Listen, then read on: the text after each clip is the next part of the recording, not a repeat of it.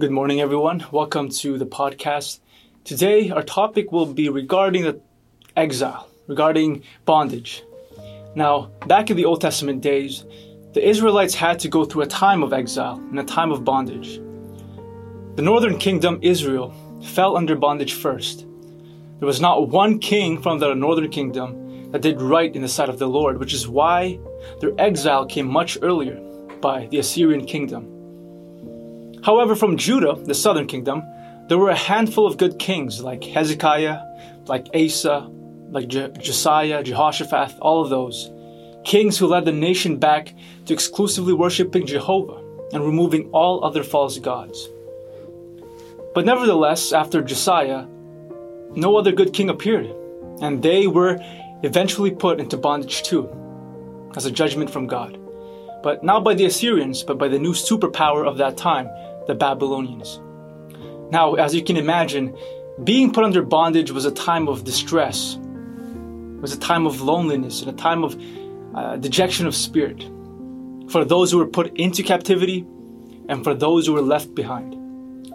Many were separated from their families and forcefully taken from their homes and taken as sort of POWs, prisoners of war.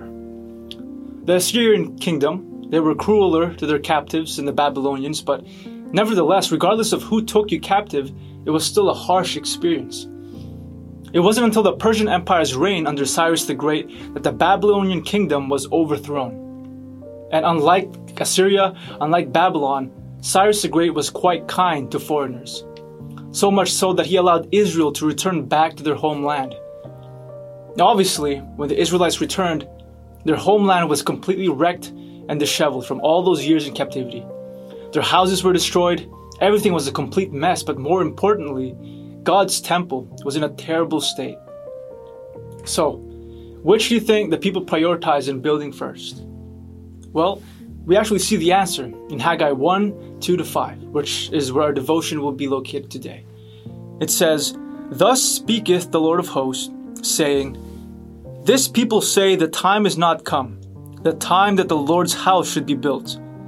Then came the word of the Lord by Haggai the prophet, saying, Is it time for you, O ye, to dwell in your sealed houses, and this house lie waste? Now therefore, thus saith the Lord of hosts, Consider your ways.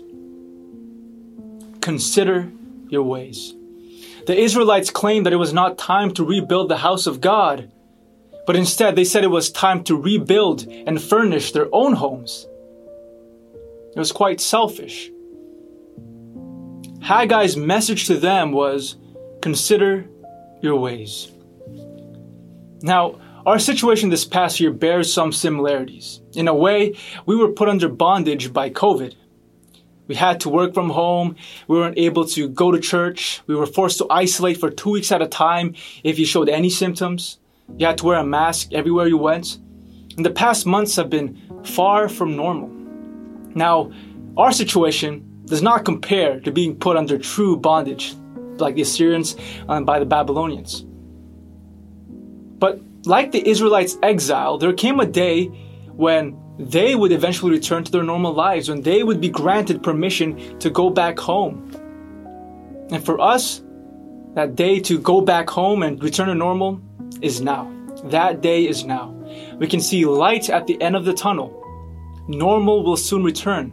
And with normal life follows real, live church services and ministries. We should not make the same mistake the Israelites made, to prioritize material gain and to advance in secular pursuits before advancing in spiritual pursuits. Church will open up more and more in the next few weeks, and I ask you these questions. 1. Will you once again be faithful in attending every service? 2. Will you once again be faithful in serving in different ministries, the ministries that you left behind because of COVID? And 3. Will you once again be faithful in outreach opportunities like VBS Flyer? If the answer is no to those questions, then I will mimic the words of Haggai. Consider your ways. Let's pray. Heavenly Father, I thank you, Lord, for this message, for this podcast, and I pray that you would help us to consider our ways. Give us a discernment to follow the way that leads to you, that leads to eternal gain, that leads to riches in heaven. I pray, Lord, that we would forget or ignore or at least prioritize those things that are just earthly in nature and fleshly in nature. And I pray, Lord, that this will be an encouragement to those listening this morning. And I pray this all in your name. Amen. I thank you guys all for tuning in. I will see you guys next time. Thank you for joining us today. Remember to like, comment, and share these videos. We upload every Monday, Wednesday, and Fridays at 6 a.m.